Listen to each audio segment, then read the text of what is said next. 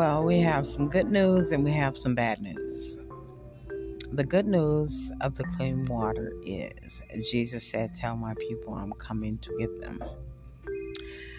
The bad news, which is the dirty water, the muddy waters, is the plans Korea have for America. They want to kill the American culture because of Hiroshima. If you would like a DVD regarding this, the plans Korea have for America, you may send your donations in the amount of $21 to